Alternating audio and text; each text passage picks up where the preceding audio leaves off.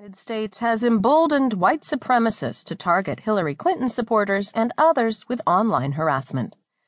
The neo-Nazi website The Daily Stormer published a list of more than 50 Twitter users who had expressed fear about the outcome of the 2016 election, urging its readers to punish them with a barrage of tweets that would drive them to suicide.